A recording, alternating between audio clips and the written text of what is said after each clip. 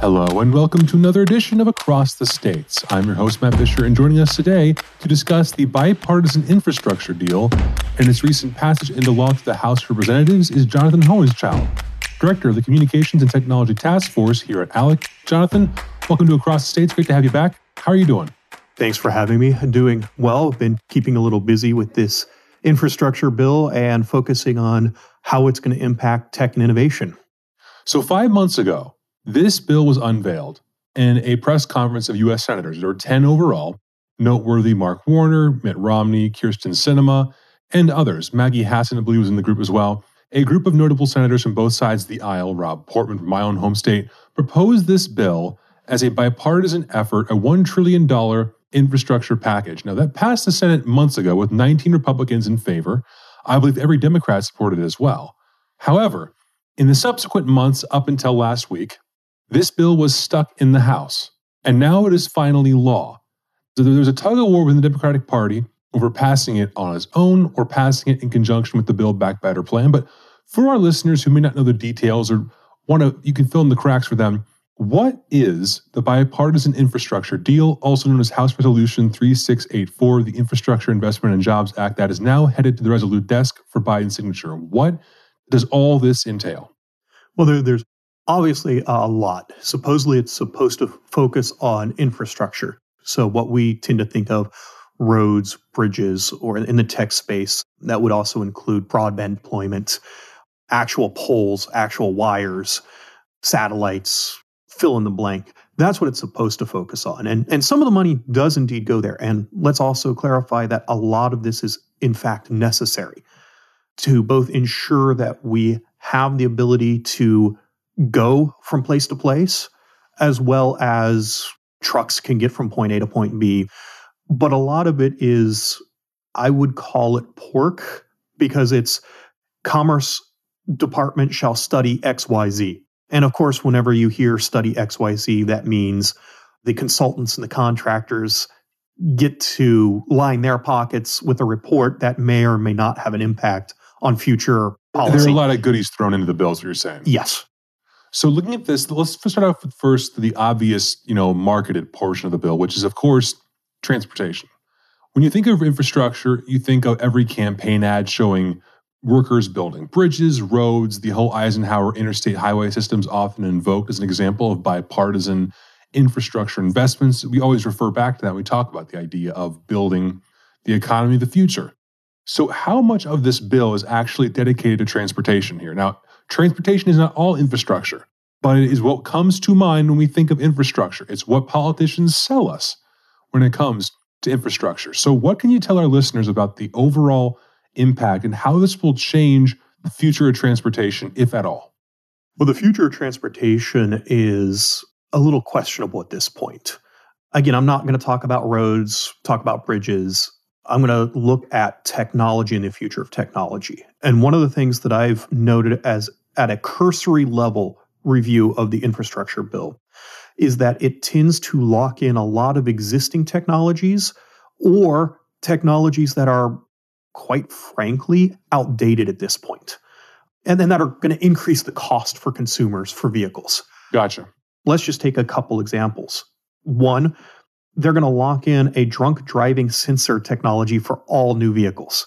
So, it basically presumes that those vehicles are going to be driven by drunk drivers, and they're going to try to stop that. So if you don't have an alcohol problem, you're going to be subsidizing the cost of owning a vehicle for those that do. They're also locking in, or at least attempting to lock in, some technology with respect to the connectivity of vehicles. With 5G, with small cell technology emerging, we really do have an all-of-the-above approach to increase safety. But yet, there are interests at stake that technologies have been developed but never employed and never used, and it looks like the infrastructure bill attempts to lock in some of those technologies.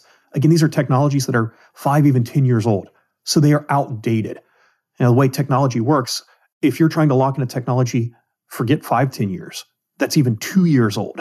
Right. It's outdated. Well, the new iPhone every single year. Yeah. 5 years ago, you had headphone jacks for your iPhone. Now it's straight Bluetooth at this point. Yeah. So, imagine Congress coming in with that analogy and saying that you shall always have this type of headphone jack, that you shall always have this type of screen resolution because it's the safest for the eyes, that you shall always have this type of hepatic feedback or non-hepatic feedback, and that you always have to have this layout and this format because people are comfortable with it and it's efficient. Right. It provides no ability to experiment with different things. So it's applying a rigid bureaucracy in legalistic terms to an industry that's constantly evolving. So 10 years from now, we will have to revisit this, you think, because it will cause headaches for consumers. Correct. So some of the areas where it's good, at least in concept, it's still going to limit technology. So there's something like $7.5 billion designated for developing and building electric vehicle charging infrastructure. Right. Again, inherently good. We're going to need that, especially as electric vehicles become more and more affordable to the broader market. Common. Right. Once we get the Model T of electric vehicles, this makes sense. But the way the requirements are worded is it excludes Teslas. So Teslas will not benefit. So in fact, the most common electric vehicle currently on the road is excluded. And there's something interesting here as far as wording, because this bill is also what I would consider for tech and innovation an anti-Tesla bill. Anti-Tesla bill, okay. There is wording in here that actually concerns me for the future of autonomous vehicles. The specific technology is that Congress directs the Department of Transportation to study ways to reduce, quote, driver distraction, end quote, and then issue rules. Now, the problem with that is they're focusing on what they're calling distraction mitigation systems. Okay. For our listeners, what does that mean? That's a really good question. Not too many people know what that actually means. But what they're talking about are automated systems that can cause complacency by drivers. What they're looking at is all the reports from Tesla of crashes where the driver's not paying attention. And for those that don't know Tesla has a system where they can tell if your hand is on the wheel or not. Interesting. And if your hand's not on the wheel, it's going to eventually disengage autopilot, pull to the side of the road, and basically tell you to start paying attention again. But technically, any autonomous vehicle that's going to be developed is going to be abused. The system is going to be abused by drivers. Right. It doesn't matter whether it's a Tesla, a GM. We've all seen Rush Hour, right? Yeah. We've all been in the middle of Rush Hour. Drivers abuse their vehicles. Yeah. I mean, you don't have to have an autonomous technology. You can have a tractor and you can still abuse your vehicle. But sorry, go on. Right?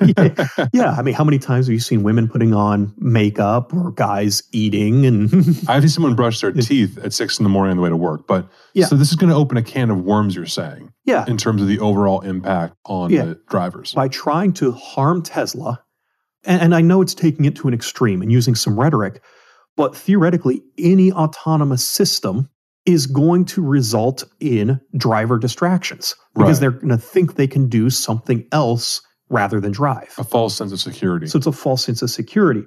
But more importantly, not only is it a study, it requires the DOT to issue new rules that, quote, minimize or eliminate, end quote, these automated complacency systems.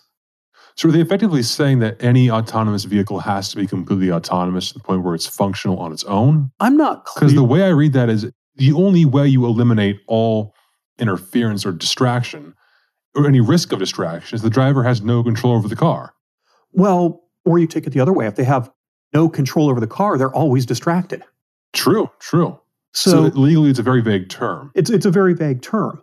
And again, this is a problem with the infrastructure bill of trying to pick winners and losers. Okay. And in this case, it's not necessarily picking winners. It's trying to pick a loser. Right. They're trying to harm Tesla. And, I don't care. I'm relatively neutral on Tesla, and I don't care where you stand. But the problem here is Congress may end up harming the development of autonomous vehicles by trying to hurt Tesla. This is like slashing the tires on Henry Ford's factories in the early 20th century is what you're saying. Right. The most successful operation in mass production of vehicles, now this century, Tesla being electric vehicles, you're pointing out that this bill would in fact handicap them and hit the brakes on their development. Yeah, it's like the old joke that hardware store owner found a lamp and rubbed it and a genie popped out and said, hey, I'm going to grant you one wish, but whatever you wish for, your rival hardware store across the street is going to receive twice of. Right. And so the hardware store owner thinks and then says, okay, destroy half my business. Yeah, there you go. And that's really what I'm looking at this going, hey, they want to harm Tesla, but in harming Tesla, they may harm the industry. Right. So let's pivot over to the next thing that I want to talk about today was the issue of a tax. Now, in this bill was included a Bitcoin tax. Now, Bitcoin already, there are taxes that do indirectly apply to Bitcoin already with the IRS, if I understand correctly. This Bitcoin tax, though, is not popular with the millennials, but there's also severe impact on the overall currency market and broader economy. Walk our listeners through this idea of the Bitcoin tax and how the bipartisan infrastructure bill implements one or will implement one once Biden puts his pen to the paper and signs it. Yeah, again, this is a problem of definitions. Okay. So let's take a step back. It's not just Bitcoin, it's all cryptocurrencies. We call it Bitcoin because that's the most popular form of cryptocurrency. Right. And let's also look at the benefits of cryptocurrency. Cryptocurrency is really allowing people to both transact and to invest in a medium of exchange that right now seems to be accounting for inflation. Interesting. So, you're worried about inflation right now. You want to go into something a little more stable. You go into Bitcoin because it doesn't lose its buying power. As a matter of fact, it increases in buying power. Oh, indeed. The last several years, its value's been increasing. Yeah. So it's also innovative. It's also new, which means Congress wants its piece of the pie. Of course. It wants to both tax it and regulate it because obviously the power to tax is the power to regulate. And so there is in the bipartisan infrastructure bill a provision that requires brokers and traders to report on transactions of more than $10,000 to the IRS. Now, who knows what they mean of more than $10,000. I have to dig into this a little more to see if that's one time or if that's aggregate over the course of time. I don't know. The problem right now is the definition of the word broker. What they intend to do, based off of some of the debate that went back and forth, was to hit those who facilitate the transactions. So Bitcoin exists as a ledger. Okay. The best way I know how to describe it, even though it's more complex than that, is imagine a very complex Excel spreadsheet that lists every transaction that has occurred and is replicated across thousands of computers. Okay. There are various people involved in the stage. There are what's called miners, which are being rewarded with newly created Bitcoin, so newly created entries in the ledger, rows, okay, in exchange for validating all of the previous transactions. It's oversimplified, but they're doing that, and they're comparing all these spreadsheets that are spread across multiple computers, constantly validating the formula. So it actually creates reliance that it's an accurate representation. So those are miners. They're not really involved in transactions. Gotcha. Then you have wallet developers. So whenever you buy cryptocurrency, you have to hold it in some form of a wallet. So you have developers who are creating different types of wallets, different ways in which you can hold the cryptocurrency, whether it's on your phone or whether it's on your computer, and be designated as the person who owns it and who has the ability to transfer it. Gotcha. To buy things. Again, they're not involved in the transaction. They're creating a good or a service. Right. The problem with the infrastructure bill is the definition of broker is so wide that it's going to include those two categories, miners and wallet developers. That's going to increase regulatory compliance costs. It's going to increase risk. It's going to increase exposure because if they fail to report, and we don't know what they're going to be reporting because they're not involved in the transaction level. So due to the lack of specificity in regards to the legal language of the term broker in this tax, it means anyone involved in the Bitcoin industry effectively, the creation of these online wallets to help store the Bitcoin for individuals, the Bitcoin purchasers themselves, the miners, at every phase of this industry, you're saying, because of this vague definition, everyone's going to be subject to this new regulatory and tax policy. Yeah, it could be. Wow. And what that's going to have an impact on doing on technology and innovation is it may cause startups to think twice before launching in the United States. Instead, They may move to a more tax-friendly environment, whether I don't know, but whether it's Canada or Mexico or, some island in the Caribbean. Right. So looking at this then, I know the cost of Bitcoin today, as of November 9th, is $66,000 US dollars. And again, the rule requires that brokers report trade information on transactions of more than $10,000. That's 6 times less than the cost of Bitcoin. Yeah, so you're looking at basically less than 1/6 of a Bitcoin. Right. So a ton of cryptocurrencies are going to fit underneath this umbrella for automatic reporting, and it's going to impact the industry dramatically. How much revenue would they get from this sort of tax? Is it not much? I'm pretty sure the number is sticking in my head, but I'm going to have to look at it more. I think they projected something like $28 billion over 10 years. In revenue in 10 years, yeah. $28 billion in 10 years. Yeah. That's not a lot in revenue. No, it's $2.8 billion a year. For perspective for listeners, the federal government brings in $231 billion in corporate revenue per year. That's 1% of our annual revenue over 10 years. Not a lot of money for a tax that's going to affect a lot of people. So overall, looking at this bipartisan infrastructure bill, the pros and the cons, how do you solve the severe downfalls? This bill is going to become law. What can lawmakers do now to help address these two problems within this law to rectify the issues? What can be done? Yeah, well, I know on the cryptocurrency side, there was a bipartisan amendment. I know Pat Toomey was involved in it, and I can't remember all the others. I think Ted Cruz was, to clarify that the definition of broker shall not include wallet developers and miners, and to make it very clear it's the transaction level. Gotcha. That was rejected. It was rejected because another amendment regarding some defense spending was also rejected. So it was a tit for tat. Makes sense. I don't get my amendment, you don't get your amendment. So Congress could come back, and I think there's broad bipartisan support to pass a standalone new standard that says, hey, you can't actually consider these people to be involved in the transaction level. Okay. So it's a relatively easy fix. We'll see if there's the actual motivation to pass it now that it's done. As far as the transportation side of things, again, it's going to require something similar, but I don't know how much motivations there are going to be because of the focus on, I think, harming Tesla. Right. That's going to be something to have to overcome. And something to clarify, for example, that the distraction systems that they recognize that there's going to be abuses of technology wherever it exists, and that you shouldn't regulate based off the abuse. Right.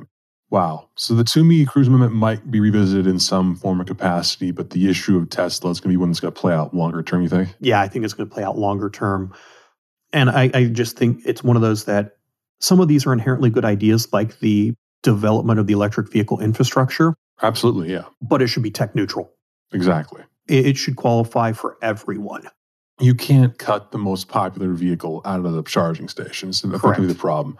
Well, Jonathan, thanks for coming on to Across the States. It's been a pleasure and an honor to have you on as usual. Well, my pleasure.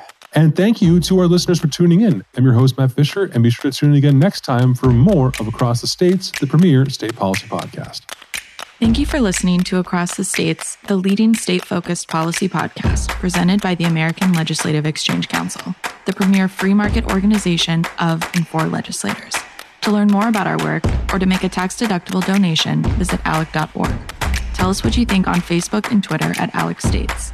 The views and opinions expressed on Across the States are those of the speakers and do not necessarily reflect the official policy or position of the American Legislative Exchange Council.